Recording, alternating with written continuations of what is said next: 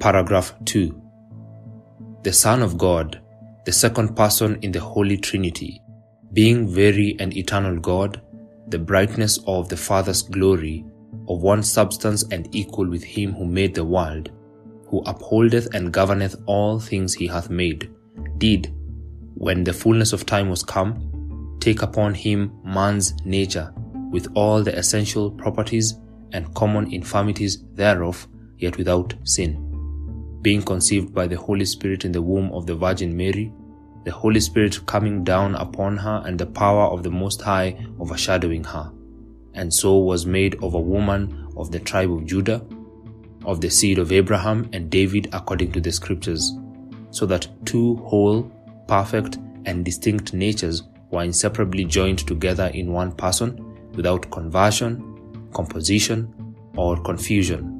which person is very God and very man, yet one Christ, the only mediator between God and man.